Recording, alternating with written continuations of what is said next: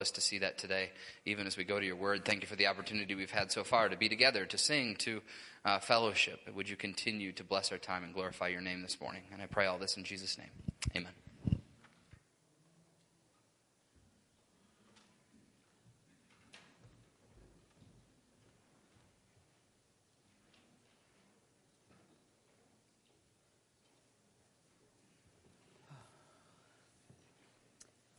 Can we all agree on one thing? Visionary literature in the Bible is hard to understand. This morning we're entering the heart of the book of Daniel. Daniel chapter 7 is recognized by all as the centerpiece of the book, both literarily and theologically. We'll get the setting before us in just a few minutes, but let me make a couple of introductory remarks about how we're going to approach this difficult passage. First, we'll be looking at this chapter for the next 3 weeks, including today. This morning, I will seek to provide an overview of sorts, and we'll make sure we get the main message of the chapter. The main point of chapter 7, we could summarize this way. God rules over the beastly kingdoms of the world, and he will judge the wicked and establish his kingdom for his people through the Son of Man, even as persecution of God's people increases. Second, for today's message, I'm going to avoid most of the controversial or debated parts of the passage. Next Sunday, we'll approach the fourth beast and the little horn and wade into the weeds of debate, while at the same time hoping to get at a clear understanding of the vision. For this, we'll be exploring a lot of other Scripture, as well as considering a bit of history outside of Scripture along the way. Then on Easter Sunday, we'll hone in on the central and most important part of the vision, the heavenly throne room and the arrival of the one like a Son of Man. We will see how fitting it is to celebrate the victorious coming of the Son of Man on Easter Sunday. Third and finally, I've worked hard to understand the ins and outs of this passage as it stands in Daniel. I've worked hard to fit my understanding of the passage with other Scripture. I've worked hard to understand the fulfillments of this prophetic vision. I do not pretend, however, to kid myself into thinking that I will say the last word or provide the definitive treatment of this passage over the next few weeks. I believe my understanding is coherent and fits with the words of Scripture, and I will seek to persuade you to see things the way I do. But let me remind each and every one of us, including myself, we are individually responsible for our understanding of Scripture. I am accountable to God for how I understand His Word, and so are you. I hope you'll listen and consider carefully, but may the text of Scripture hold its sway over all of us.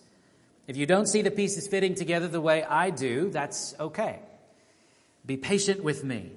I promise I will be patient with you.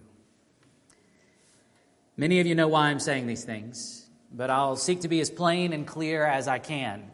When it comes to the fulfillment of this prophetic vision on key points, I see things differently than most of you probably have been taught before. On key points, I disagree with popular Bible teachers such as John MacArthur, Chuck Swindoll, Chip Ingram, David Jeremiah, and others you may have heard on the radio.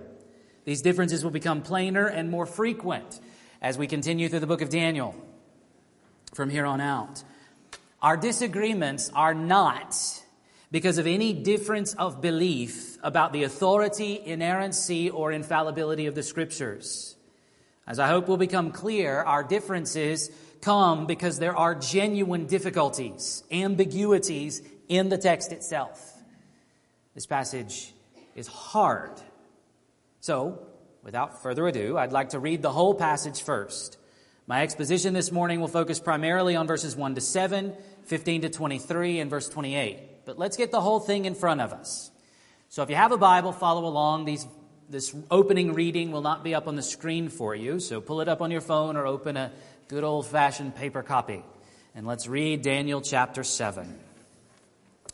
In the first year of Belshazzar, king of Babylon, Daniel saw a dream and visions of his head as he lay in his bed.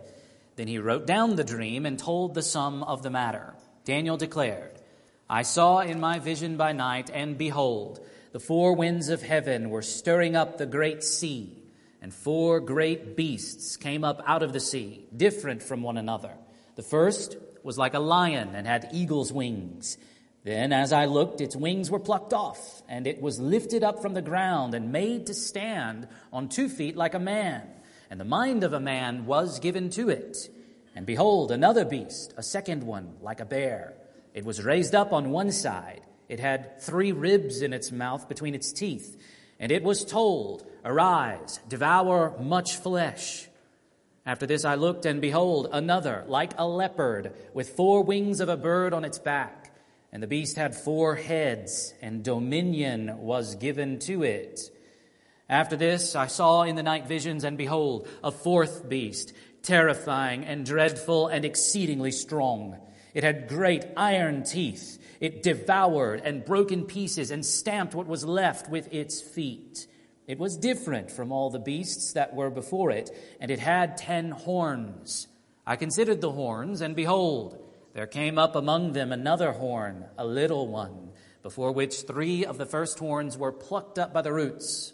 And behold, in this horn were eyes like the eyes of a man, and a mouth speaking great things. As I looked, thrones were placed, and the Ancient of Days took his seat. His clothing was white as snow, and the hair of his head like pure wool. His throne was fiery flames. Its wheels were burning fire. A stream of fire issued and came out from before him. 1,000,000 served him, and 10,000 times 10,000 stood before him.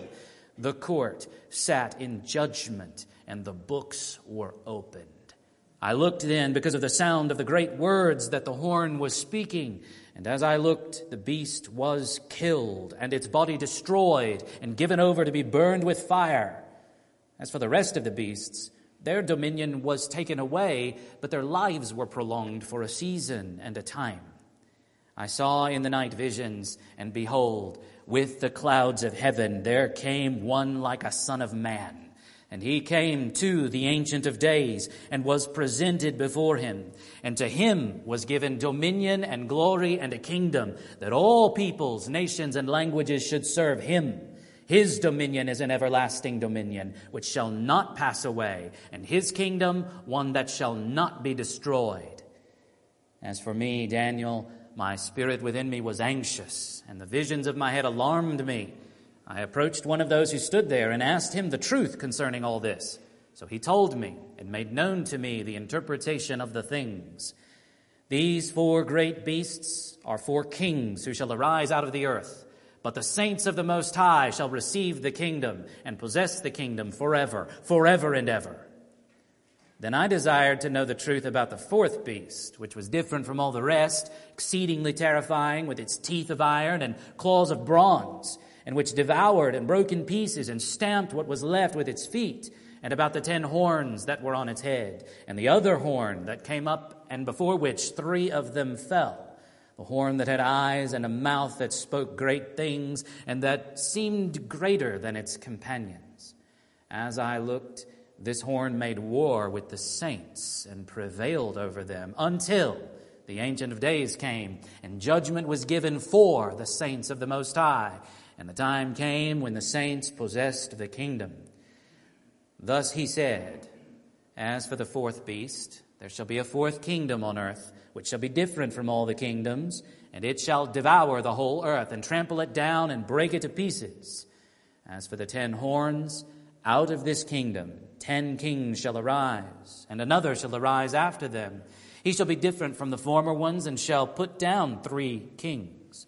He shall speak words against the Most High, and shall wear out the saints of the Most High, and shall think to change the times and the law.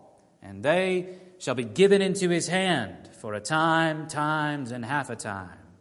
But the court shall sit in judgment, and his dominion shall be taken away, to be consumed and destroyed to the end. And the kingdom and the dominion and the greatness of the kingdoms under the whole heaven shall be given to the people of the saints of the Most High. His kingdom shall be an everlasting kingdom, and all dominions shall serve and obey him. Here is the end of the matter. As for me, Daniel, my thoughts greatly alarmed me, and my color changed, but I kept the matter in my heart. I want to begin at the end for just a moment and consider the impact of the vision on Daniel as he records it in verse 28. He was disturbed and sickened by the vision. We'll see Daniel the prophet having similar reactions to his visions throughout the rest of the book. Here, it's unclear whether he understands the vision's meaning. For later visions, it will be clear that Daniel does not understand.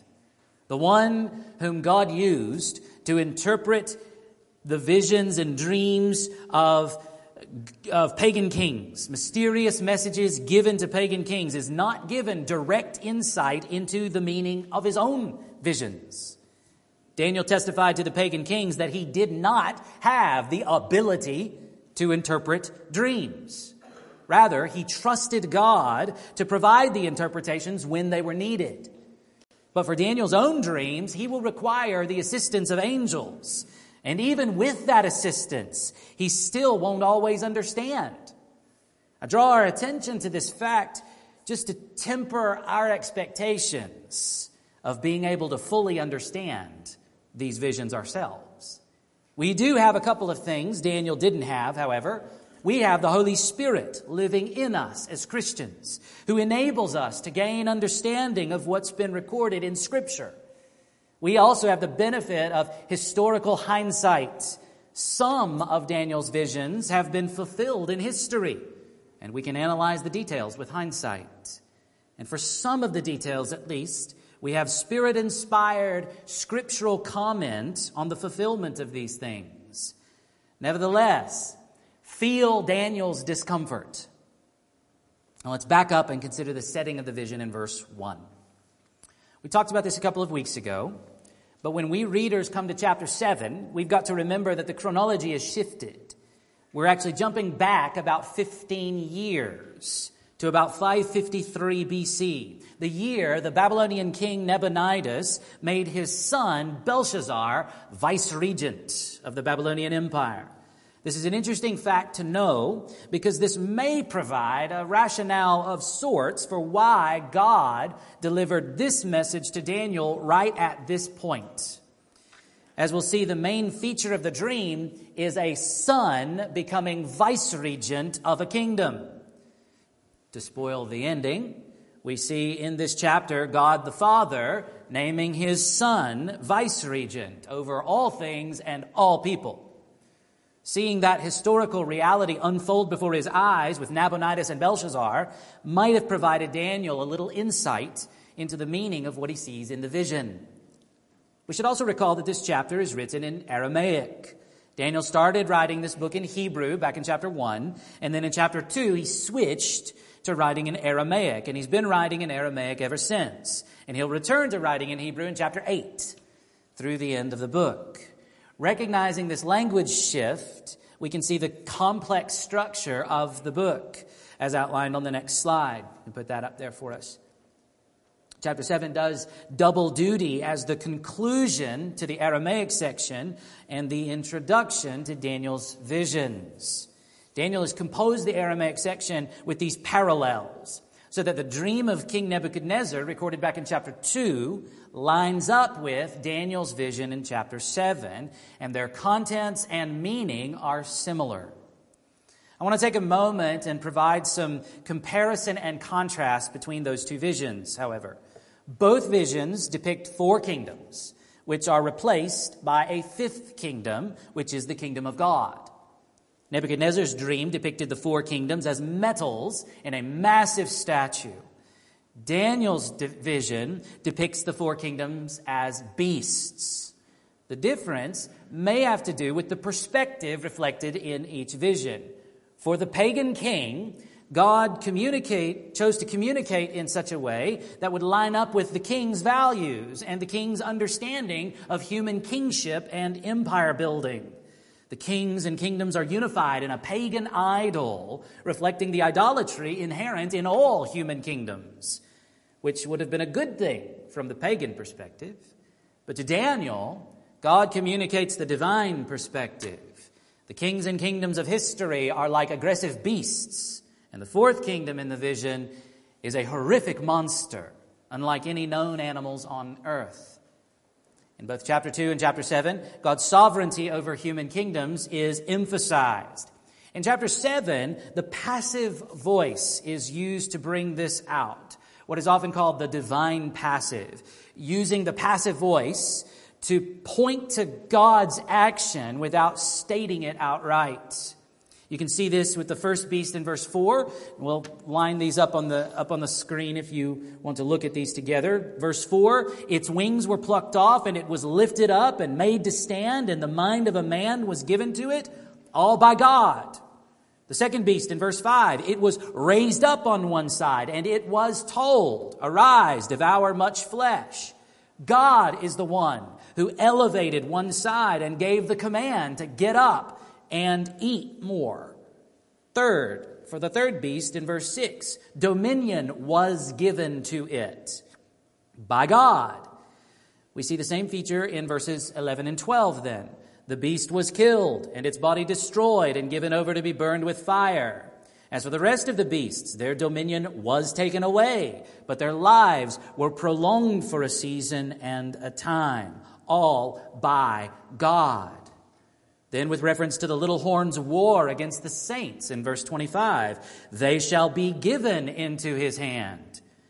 Likewise, the judgment of the king represented by the little horn in verse 26, his dominion shall be taken away, to be consumed and destroyed to the end. All those passive voice verbs refer to God's sovereign action. God is, as always, the main actor. Now, a contrast to note between chapter 2 and chapter 7 has to do with the depiction of the fourth kingdom. I, like most students of Scripture, believe that chapter 2 and chapter 7 depict the same sequence of four historical kingdoms. And I believe the fourth kingdom is the Roman Empire.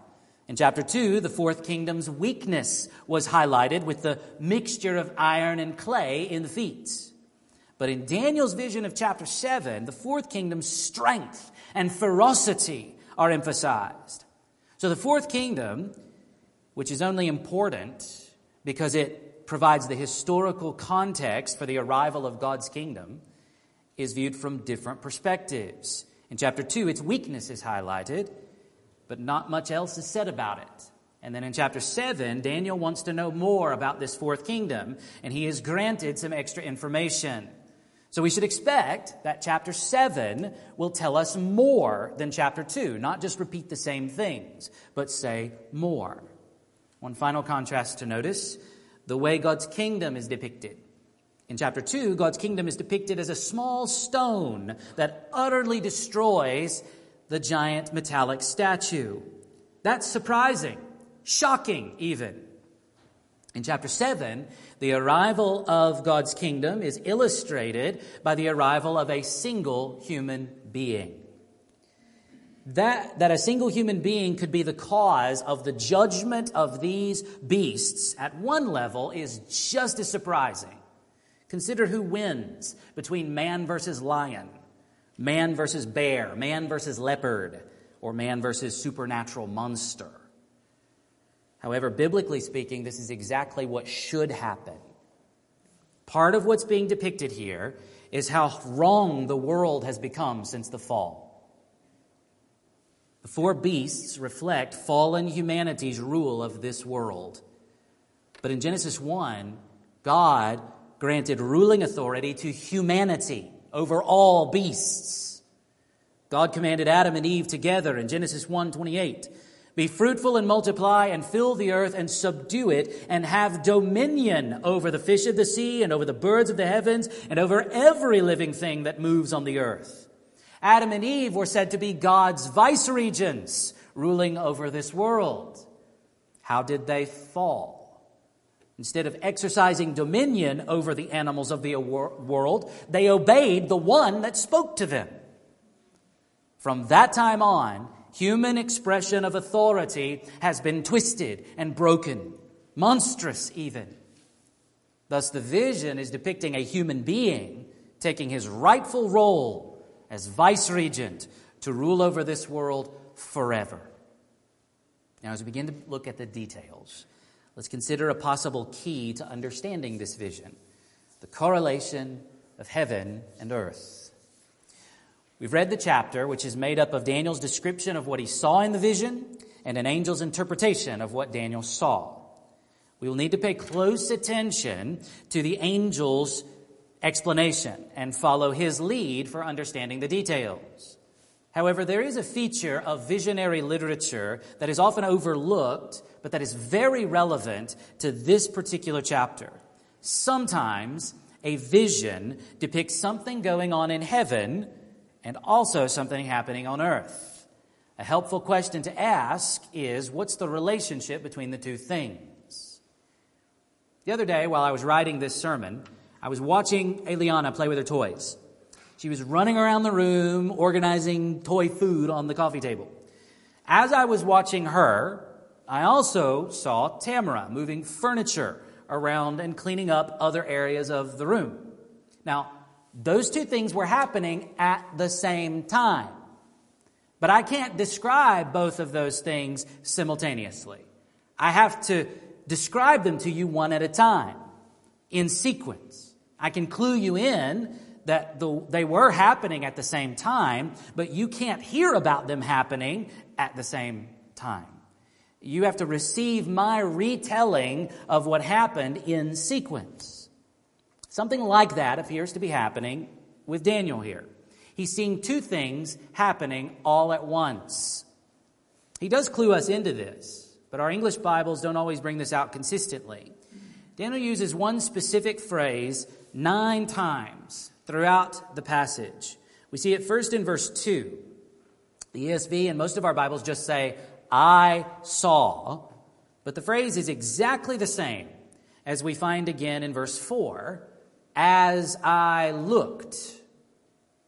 It's a very interesting phrase in Aramaic, and reading the whole chapter out loud in Aramaic, you hear it repeated, almost like it's punctuating the whole passage. There's a rhythm to it almost.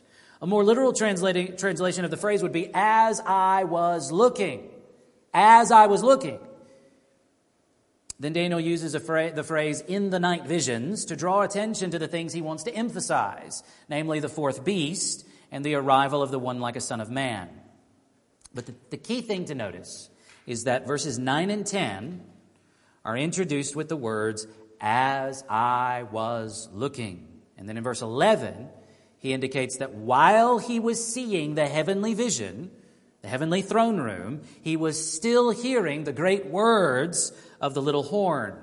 So the key point to recognize here is that the heavenly reality being depicted here overlaps with the earthly reality associated with the little horn's activities. Now let's consider some of the details. First, we can look at Daniel's description of the beasts, verses 2 through 7. First, we have to notice the backdrop of the vision in verse 2. Daniel saw winds swirling from every direction, a wild hurricane stirring up the great sea. For Daniel, that would have been the Mediterranean Sea. But more importantly, the sea has symbolic associations with chaos, seemingly untamable power, destructive danger for human beings. And ultimately, the sea becomes an image for the mass of fallen, sinful humanity. Daniel could have made this association when he saw it in his vision because of his knowledge of Isaiah 57:20. But the wicked are like the tossing sea, for it cannot be quiet, and its waters toss up mire and dirt. In the book of Revelation, John sees a vision of the new creation, and he observes in awe in Revelation 21:1, "and the sea was no more." The reason it's such good news that there is no sea on the new earth is not because there will be no bodies of water on the planet, which I highly doubt is the communicated reality there. Rather, all the negative connotations that the sea had for ancient people will be no more in the new creation. No more chaos, no more sin, no more brokenness, no more danger or threat. Daniel, by contrast, sees wicked beasts come up out of the wicked sea. Look again at verses 3 to 7. And 4 great beasts came up out of the sea, different from one another. The first was like a lion and had eagle's wings. Then as I looked, its wings were plucked off, and it was lifted up from the ground and made to stand on 2 feet like a man. And the mind of a man was given to it. And behold, another beast, a second one, like a bear. It was raised up on one side. It had 3 ribs in its mouth between its teeth. And it was told, Arise, devour much flesh. After this I looked, and behold, another, like a leopard, with 4 wings of a bird on its back. And the beast had 4 heads, and dominion was given to it.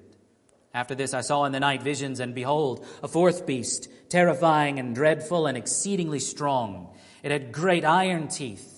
It devoured and broke in pieces and stamped what was left with its feet. It was different from all the beasts that were before it, and it had 10 horns. So the first 3 beasts that Daniel sees are like animals that Daniel knows: a lion, a bear, and a leopard. This particular trio of animals, however, would have probably drawn Daniel's mind to his Bible. In an announcement of judgment against the northern kingdom Israel through the prophet Hosea, Yahweh had said in Hosea 13, 7 and 8, So I am to them like a lion, like a leopard. I will lurk beside the way. I will fall upon them like a bear robbed of her cubs. I will tear open their breast, and there I will devour them like a lion, as a wild beast would rip them open. Thus, Daniel's initial thoughts upon seeing these grotesque distortions of a lion, a bear, and a leopard would have perhaps turned to God's usage of foreign nations to judge and punish God's people. Moreover, notice that each of the first 3 beasts, though somewhat like animals Daniel could identify in nature, each of them is carnivorous. And the first and the third are what we could call hybrids, land animals with bird wings. That hybrid nature in particular, not to mention their carnivorous nature, would have made them unclean abominations to the Jews, and thus to Daniel. With the first beast, having eagle's wings plucked off by God, being made to stand upright by God, and receiving a human mind from God, it's hard to imagine that Daniel would not have been reminded of King Nebuchadnezzar's experience of being restored to power over the Babylonian Empire after God's judgment of him for his pride.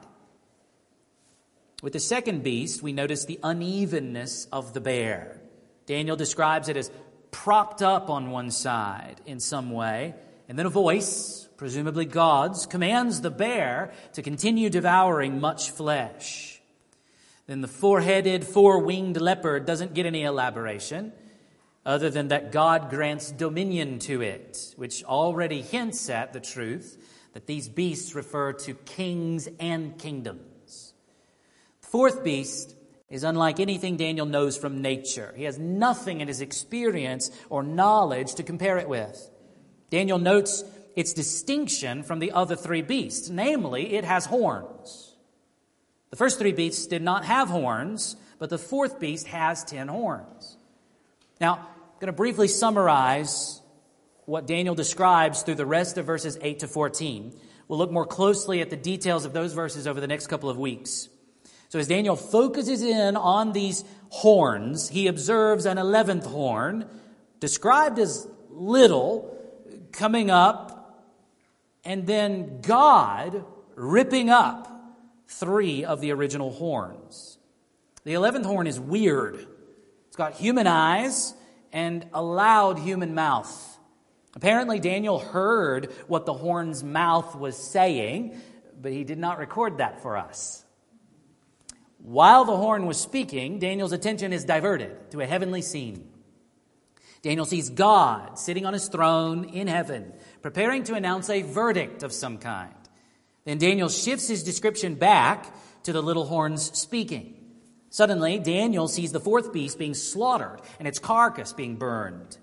But then in verse 12, he parenthetically backs up to describe what had happened to the first beasts, the first 3 beasts. All we need to notice right now is that they are treated somehow differently than the fourth beast. Rather than being destroyed, God removes their authority, but allows them to keep on living. Then Daniel returns his gaze to the heavenly scene where he sees a human riding the clouds. This would have been shocking. In all of the ancient world and everywhere in the Bible, everywhere else in the Bible, only gods ride clouds. We have here a figure that Daniel can only describe as looking like a human, but acting like God. I hope you can appreciate how difficult all of this would have been for Daniel to process. He's got no categories for much of what he sees in this vision. This human approaches God, sitting on his throne, sitting on his judgment seat, and God grants universal and eternal dominion to him. The sovereignty that has repeatedly been ascribed to God and to God alone throughout the book of Daniel is here being handed over to a human being. To understand what's going on in these crucial verses, the most important in the chapter, we must wait until Easter to explore in detail. Now let's press on into verses 15 to 18 and pick up Daniel's initial response and his request for help. As for me, Daniel, my spirit within me was anxious, and the visions of my head alarmed me. I approached one of those who stood there and asked him the truth concerning all this. So he told me and made known to me the interpretation of the things. These four great beasts are four kings who shall arise out of the earth. But the saints of the Most High shall receive the kingdom and possess the kingdom forever, forever and ever. Anxious and alarmed, fearful and disturbed. The prophet is overwhelmed by what he has seen, and he doesn't understand the message. So, just as sometimes you and I actively participate in our dreams, so Daniel is a participant in this vision. He asks one of the angels standing around the throne in heaven to explain what he just saw. Verses 17 and 18 provide the angel's summary statement, and it provides us with the main message of this chapter.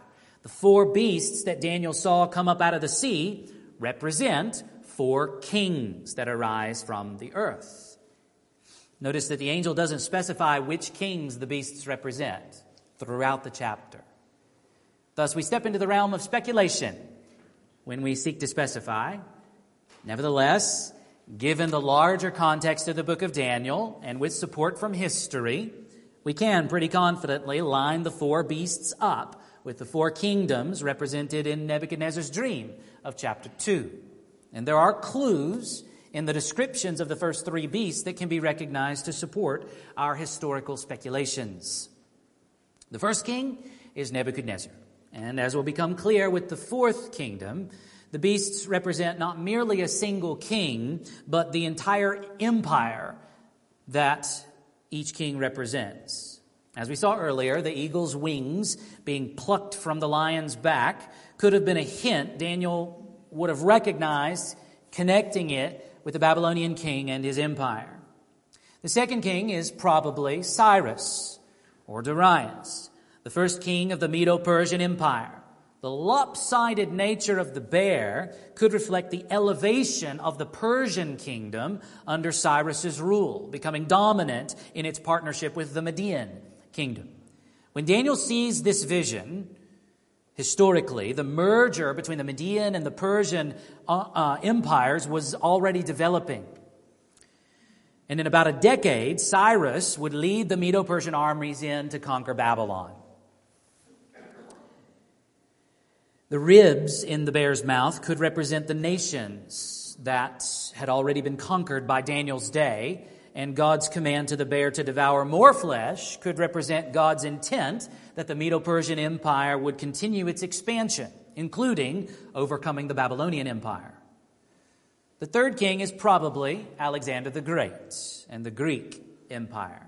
The speed of a leopard would be multiplied with four wings, and having four heads could indicate its ability to move rapidly in all directions. thus symbolizing the speedy conquest of Alexander, establishing an empire geographically more extensive in every direction than any previous empire. When Daniel asks about the fourth beast, the angel explains it in terms of a kingdom rather than a single king. Given the historical progression and given the parallel with the statue of chapter 2, which Daniel might have noticed in the unusual iron teeth of the beast, we're probably on solid ground to say that the fourth kingdom is the historical Roman Empire. Understandably, Daniel wants to know more about this fourth kingdom, and if commentaries throughout history are any indication, so does everybody. But before we look at what the angel says about the fourth kingdom, notice again verse 18. The true focus of the vision and its meaning, the positive message of the vision, is that the saints of the Most High shall receive the kingdom and possess the kingdom forever, forever and ever. How emphatic!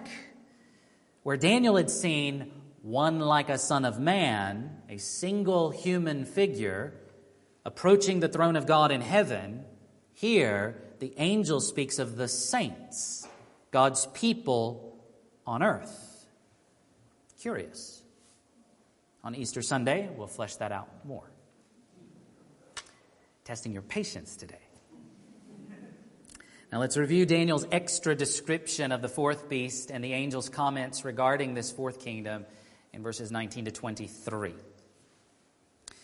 Then I desired to know the truth about the fourth beast, which was different from all the rest, exceedingly terrifying, with its teeth of iron and claws of bronze, and which devoured and broke in pieces and stamped what was left with its feet, and about the 10 horns that were on its head, and the other horn that came up, and before which 3 of them fell, the horn that had eyes and a mouth that spoke great things, and that seemed greater than its companions.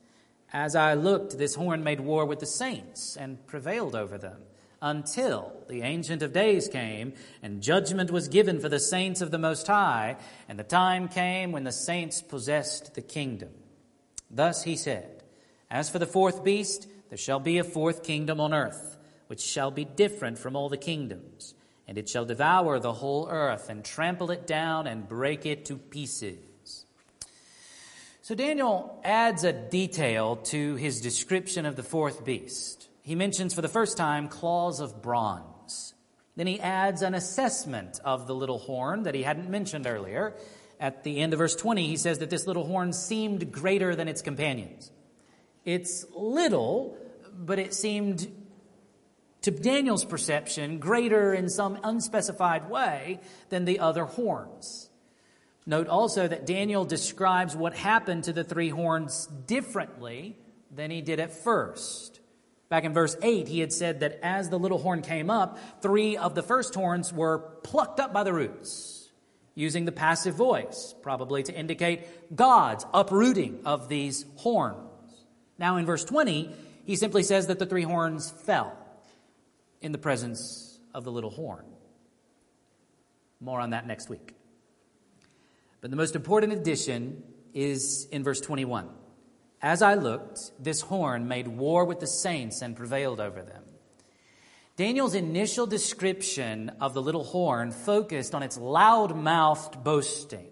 But here, he indicates that he also saw this little horn somehow successfully assaulting the saints.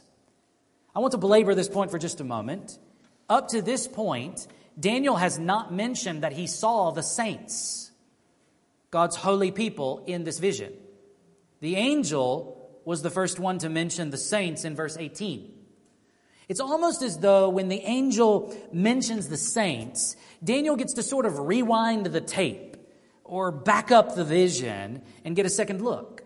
And now he notices the presence of the saints in the vision. Or there's something else going on. Daniel had seen the arrival of one like a son of man, who then received ruling authority from God in heaven. But the angel didn't refer directly to one like a son of man, where we'd expect him to mention this figure. Instead, he speaks of the saints. We'll wrestle further with this connection in 2 weeks on Easter Sunday, but it does seem from Daniel's comment in verse 21 that he did, in fact, see the saints in distinction from the one like a son of man in his vision. And he saw the little horn warring against them on earth. But this warfare has a specified end date, a time limit. The warfare that Daniel saw in the vision only continued, verse 22, until the Ancient of Days came, and judgment was given for the saints of the Most High, and the time came when the saints possessed the kingdom. So Daniel has taken the angel's explanation from verse 18 and understood the significance of the one like a son of man receiving the eternal kingdom of God as being a judgment, a verdict pronounced for the saints. We'll tease out the significance of these things over the next couple of weeks. For now, let's consider what further information the angel provides about the fourth kingdom, and then we'll close our time together this morning considering some application of the big picture we've sketched out so far. Hear again the words of the angel in verse 23. Thus he said, "As for the fourth beast, there shall be a fourth kingdom on earth, which shall be different from all the kingdoms, and it shall devour the whole earth, and trample it down, and break it to pieces." The angel doesn't really add much to our understanding of the fourth beast. He does specify that it refers to a fourth kingdom without focusing on a specific king until we get down to the horns. And contrasting it as different from all the kingdoms leads us to our proper understanding that the previous three beasts were not merely representing individual kings, but also their kingdoms, their empires that would endure long after the particular kings were dead and gone. But I want to focus our attention on one point that has relevance for our larger biblical understanding of end times theology. Notice that the angel says, "It shall devour the whole earth and trample it down and break it to pieces." First, we should recognize that the angel is still using beastly metaphor to describe the actions of the fourth kingdom. He's not interpreting the metaphor. Devouring, trampling, and shattering is not a literal description of what the fourth kingdom will do to the whole earth. Second, the reference to the whole earth should also be taken as a figure of speech. We should not conclude from this reference that the fourth kingdom will be a global empire, or as is often suggested, that the Bible teaches that there will be a one-world government at the end of history, ruled by a figure the Bible refers to as Antichrist. We'll talk more about that next week. The phrase "the whole earth" is the same exact phrase we saw in Daniel 2:39, referring to the third kingdom, the Medo-Persian Empire, which Daniel said there will rule over all the earth. Historically, we know that this was not literally true. Now, this is also a phrase we saw in Daniel 2:35, speaking of the stone that struck the image, which became a great mountain and filled the whole earth. Knowing that that is God's eternal kingdom, we can indeed take that literally. Let me say one more thing about this fourth kingdom as it's described here. This goes back to something we saw earlier, how Daniel might have recognized the prophetic words of Hosea in the background of this vision, which would have helped him see that the rise of these four kingdoms and all their beastly violence is ultimately the work of God, pouring out his wrath against sinful humanity, using one nation to judge and punish other nations, including and especially his own people. The image of devouring the whole earth is used several times in the prophets to describe God pouring out his wrath, God's judgment against sinful people. The very judgment of Judah through the Babylon is described with this language in Jeremiah 8:16 and 17. "The snorting of their horses is heard from Dan. At the sound of the neighing of their stallions, the whole land quakes." And that phrase, "the whole land," is the same exact phrase translated "the whole earth" in other places. But here it's clearly directed against the land of Judah. "They come and devour the land and all that fills it, the city and those who dwell in it. For behold, I am sending among you serpents, adders that cannot be charmed, and they shall bite you, declares Yahweh." But the prophet Zephaniah pushes the point further and universalizes the message using the same image of devouring the whole earth. And I'm pretty sure Daniel would have known the words of Zephaniah as well. Consider Zephaniah 1:18. Neither their silver nor their gold shall be able to deliver them on the day of the wrath of Yahweh. In the fire of his jealousy, all the earth shall be consumed. Same word as devoured. For a full and sudden end he will make of all the inhabitants of the earth. Daniel must have understood the angel's words as an outworking of God's judgment through this fourth kingdom, not just on Judah, but on other nations as well. But of course, the vision reveals God's judgment of the fourth kingdom as well. Just as God had used Babylon to bring judgment against the wicked Jews, and then God used the Medes and Persians to bring judgment against the wicked Babylonians, so also God would use the Romans to continue holding the Jews under his judgment and also execute historical judgments against other nations. This is the way God works through the movements of nations and political powers in this world. Next week, we'll take a closer look at the horns of this fourth beast, and we'll consider how the book of Revelation reuses Daniel's vision and what it all might mean. But to close this morning, let's consider how we must follow the way of the Son of Man and not the way of the beasts. The world around us is quite beastly, wouldn't you agree? No nation or people group in history has lived out the calling of Adam to be fully human, representing God's rule in this world. Many individuals and groups of people have exercised dominion, have attained and utilized power in the world, but none has done so the way God designed. Some nations, like ours, have had just laws on paper. Some nations, like ours, have sought to define good and evil according to God's word. But no nation, including ours, has ever reflected the image of God intended in the beginning. No nation, including ours, has actually developed a just society. Even our nation is showing its animalistic nature ever more clearly.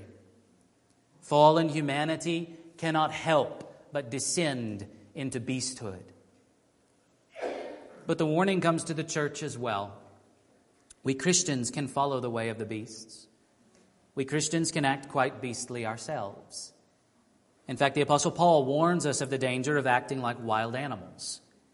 In Galatians 5:15 we read, "But if you bite and devour one another, watch out that you are not consumed by one another." We use this kind of imagery to describe our conflicts sometimes, don't we? A wife complains that her husband is barking orders at her, metaphorically implying that he's a vicious dog seeking to manipulate her or intimidate her. Or a husband might refer to his wife as bull-headed, comparing her stubbornness to the way a bull prefers to stay put. Or we refer to our teenager's room as a pigsty, implying that our teenager's a dirty pig that likes to wallow around in filth. I also find it interesting that in this country, our two major political parties are commonly symbolized by animals. Some of you probably know the history of how those symbols develop, but just consider, what's the first thing that comes to mind when you see the Democratic donkey? In what ways do you think Democrats are like donkeys? And what's the first thing that comes to mind when you see the Republican elephant? In what ways do you think Republicans are like elephants? And do you tend to interpret the symbolism positive for the party of which you are a member and negative to the other guys?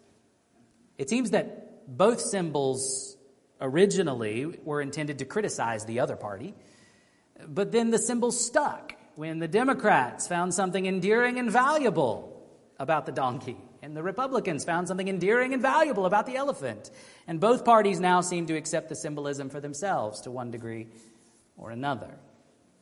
The Apostle Paul was reflecting on the state of the Galatian churches, which had been filled with some measure of conflict and dissension because of some teachers who had come in seeking to lead them astray from the true gospel.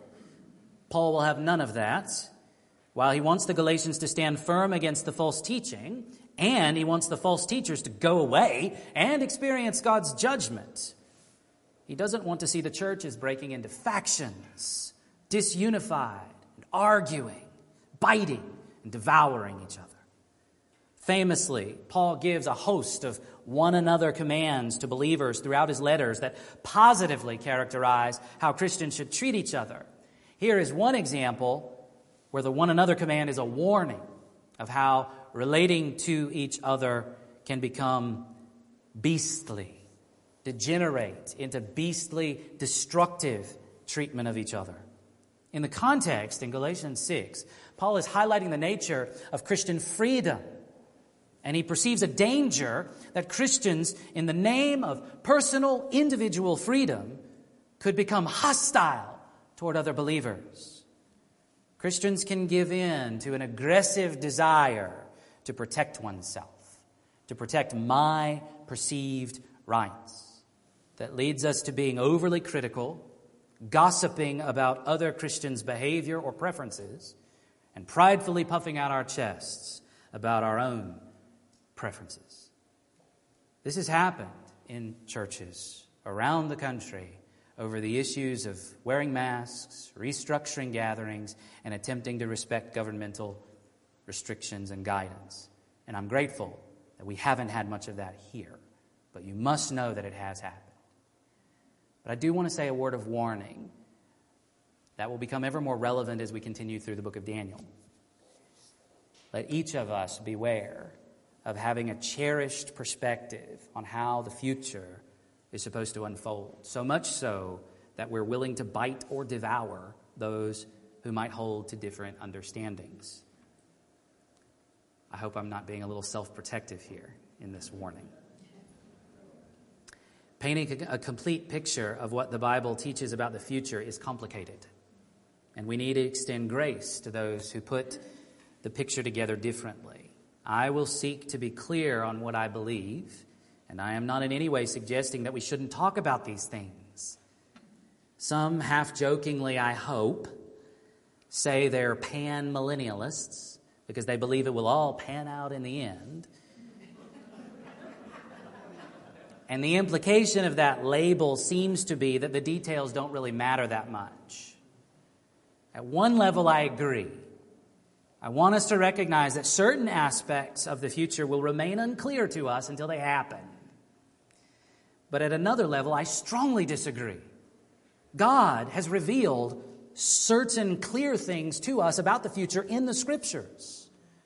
And we should seek to understand what He has revealed to the best of our abilities, relying on the Spirit's illumination, in conversation with other believers, dead ones and alive ones. Talking about books. Relying on a heavy dose of Spirit-empowered humility. We don't want fights and quarrels about theology or politics. We do want healthy conversations about what the Bible says. Don't let the pendulum swing too far. To avoid devouring each other, surely we don't have to avoid talking to each other at all about these things. What does Paul command as the alternative to following the way of the beasts? Galatians 5:14. For the whole law is fulfilled in one word, you shall love your neighbor as yourself. Or as Jesus said repeatedly, love one another as I have loved you. You must recognize already that the one like a Son of Man is Jesus. So instead of following the way of the beasts, we follow the way of the Son of Man, the truly human way of self-sacrificial love for one another. The only way to truly reflect the image of God in this world is to be renewed in knowledge after the image of Jesus, to borrow a phrase from Colossians 3:10. To be truly human, to be delivered from our tendency to go the way of the beasts, we must be rescued from the power of the beasts. There is one human being who has lived a life untainted by beastly properties, and he laid down his perfect life as a sacrifice to pay for our failures to live fully human lives. He lived as a man, but then died like an animal, a lamb slain on an altar. giving his life out of love for beastly sinners. He is the last Adam, and he has come to subdue the beast of sinful humanity and to execute the final defeat of the beast that talked like a human in the Garden of Eden. A serpent that led the first Adam and his bride into sin and ultimately to their death. And this sacrificed man has risen from the dead. Death could not hold the sinless man. And he has proven his victorious death, his sacrifice accepted by God in the place of sinners. And he now sits on his royal throne, exercising his sovereign rule, his everlasting dominion over the beastly kingdoms of this world. We now wait for his final execution of judgment against the beastly kingdoms when he returns. In the meantime, the only hope for human beings caught up in following the way of the beasts is to follow the way of Jesus, to trust him, to believe that his death and resurrection were effective for you, to renounce permanently the way of the beasts in repentance, and to live forevermore as one of the saints, the people set apart as holy for service to God and to the Lamb. Who would have thought that a lamb could rescue the souls of men? Or as another older hymn says, and somehow Jesus came and brought to me the victory. Oh, victory in Jesus, my Savior forever. He sought me and he bought me with his redeeming blood. He loved me ere I knew him, and all my love is due him. He plunged me to victory beneath the cleansing flood. Would you pray with me? Father, we give you thanks for the wonder that is the Bible as a whole. And passages like this stretch our ability to comprehend, press us ever more deeply into reliance on the Spirit and on each other. Thank you that we come to your word and we come to you not merely as individuals, but as a body of believers together, linked arm in arm, seeking to follow the way of your Son. Would you help us to do that ever more faithfully in the days to come? Instruct us, teach us. Most of all, Father, would you change us, transform us? We are not like the Son. We are too easily like the beasts. And we need your grace, and we need your Spirit's power to pull us away and to keep us on the human path laid out for us by Jesus himself. So, Father, would you do that in each one hearing my voice this morning? Thank you that the end is certain, that the plan is on course and has not been redirected or in any ways diverted. You are moving all things to their appropriate end of bringing you utmost glory. And we thank you that you've called us up into that great mission. Would you help us to pursue it faithfully, to seek your honor and glory in all things, and to draw people, to point people to your Son as their Savior, the only one who can rescue us from the way of the beasts. It's in his name that we pray. Amen.